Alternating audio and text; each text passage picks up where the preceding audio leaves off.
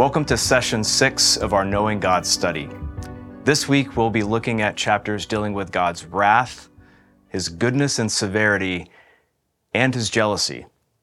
Now, none of these topics sit very well with our modern sensibilities, influenced as they are by what the sociologist Christian Smith has called moralistic therapeutic deism. Now, this is a set of assumptions about life where God is really more like a divine butler.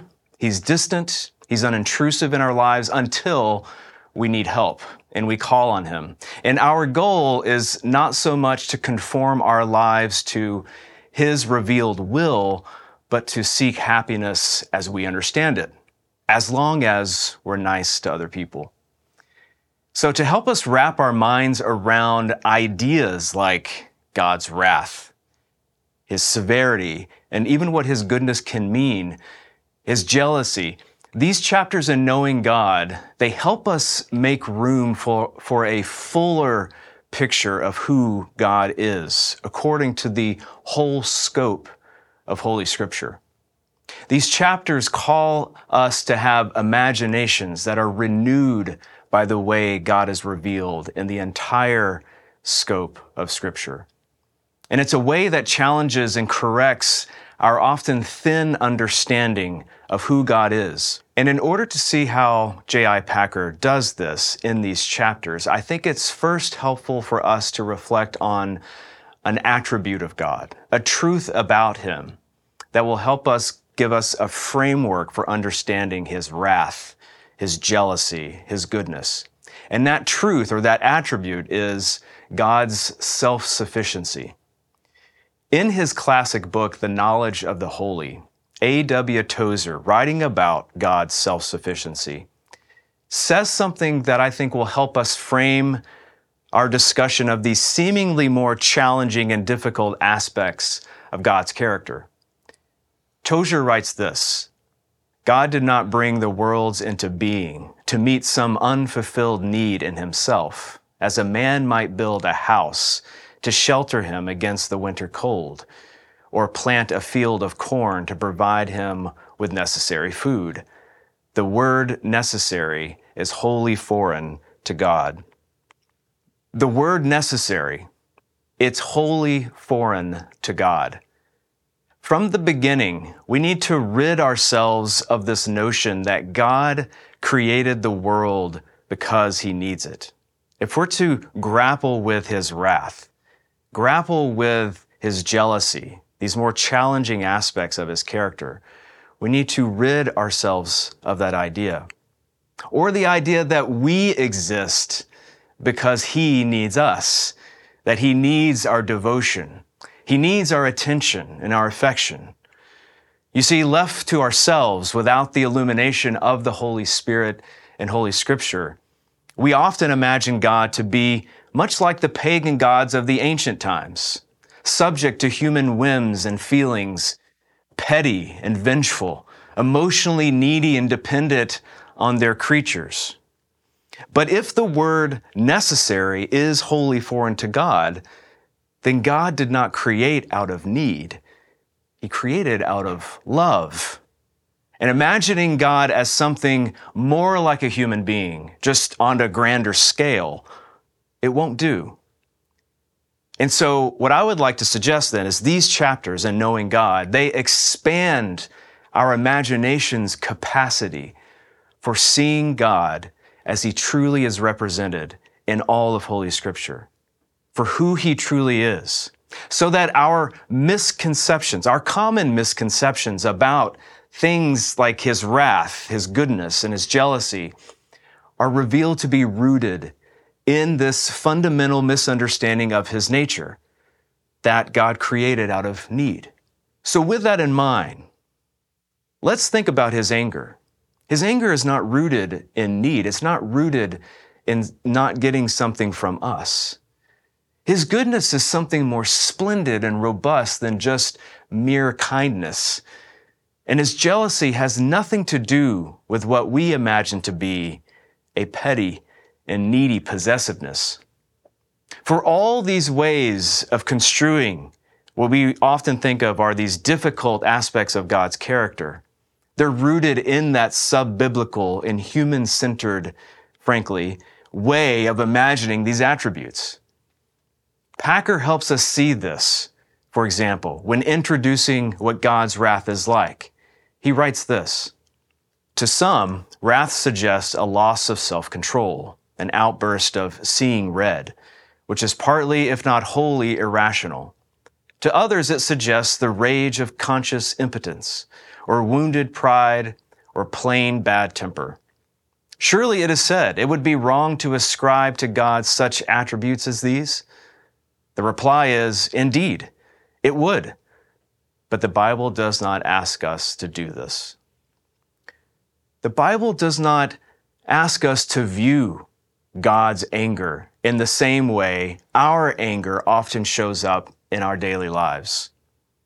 Our anger often shows up as the result of not being able, conscious impotence, or from wounded pride when we feel like we don't get the accolades we need, or from just plain old impatience.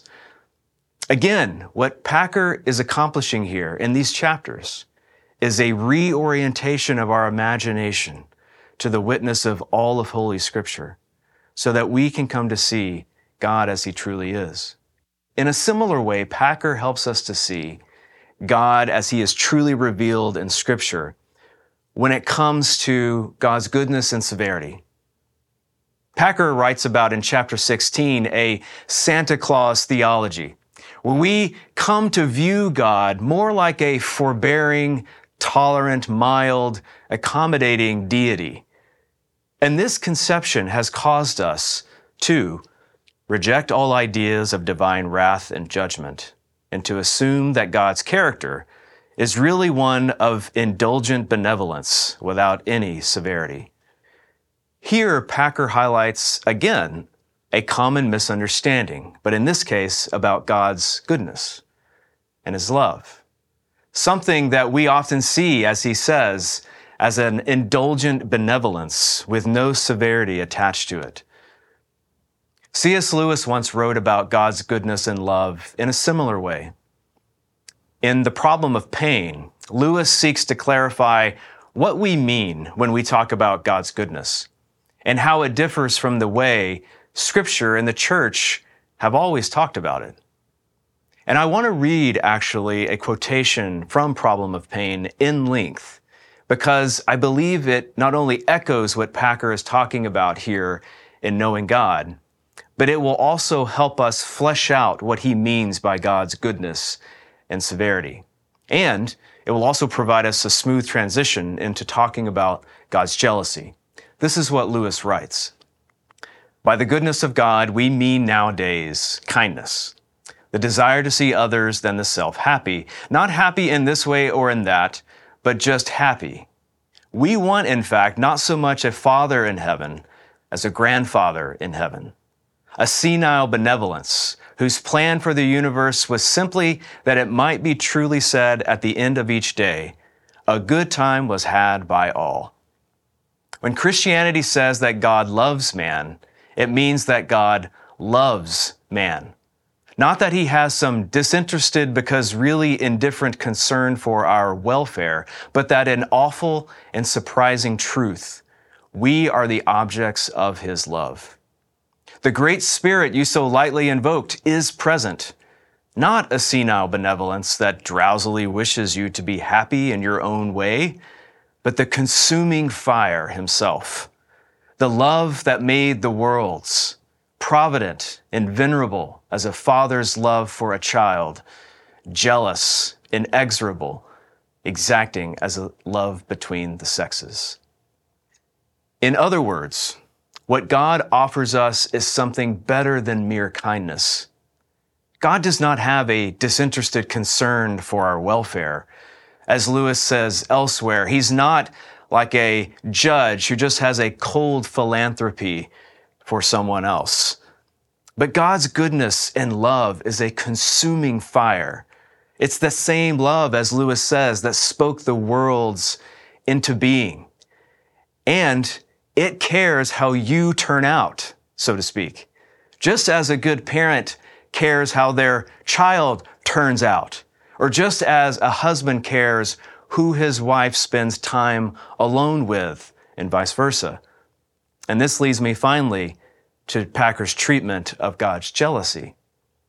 Packer helps us see in chapter 17 that God's jealousy is not some petty possessiveness, or, in Packer's words, an infantile resentment springing from an unmortified covetousness, which expresses itself in envy, malice, and meanness of action. But instead, God's jealousy is the product of his committed, zealous love for his beloved, like the committed love of a spouse for his beloved, that we understand instinctively from the context of marriage, where the intrusion of an extramarital lover should stoke a zealous response to protect that bond of marriage from anything that could possibly destroy it. The ferocity of God's love isn't born out of neediness, but out of an overflowing desire for the beloved. What the late Rich Mullins, the Christian singer, once referred to as the reckless, raging fury that they call the love of God. Now, on a final note, I want us to see one last thing. Packer helps us to see this word necessary as wholly foreign to God, in particular in this chapter on God's jealousy, through his treatment of Holy Scripture's use of anthropomorphisms. Now, anthropomorphisms are descriptions of God drawn from human life, depicting God as having human qualities, including feelings, changes of heart, the ability to smell and hear, for some examples. And they are fundamental to the way God condescends in Scripture to help us know him. But as Packer warns, we have to remember that man is not the measure of his maker, and that when the language of human personal life is used of God, none of the limitations of human creaturehood are thereby implied. Those elements in human qualities which show the corrupting effect of sin have no counterpart in God. This is a good place to bring this session to a close and to bring us back to where we started. That Packer in these chapters is seeking to help to create in us a greater capacity for knowing who God is by expanding our imagination according to the scope of all of Holy Scripture. Not just the God of our own imaginings, which we often imagine to be a human being on a grander scale, but an image of God, as I just said, shaped by the whole scope of Scripture. So that when we think of God's wrath, when we think of his goodness or his severity, when we think of his jealous love for his people, we see him as he is truly revealed in his word, and ultimately in the Word, Jesus Christ, the divine Word who took on human form and revealed that while God has no need of us, he wants us, and nothing in heaven or on earth, nor in even death or hell itself, can stop his relentless pursuit of making all things new in us and in all the world.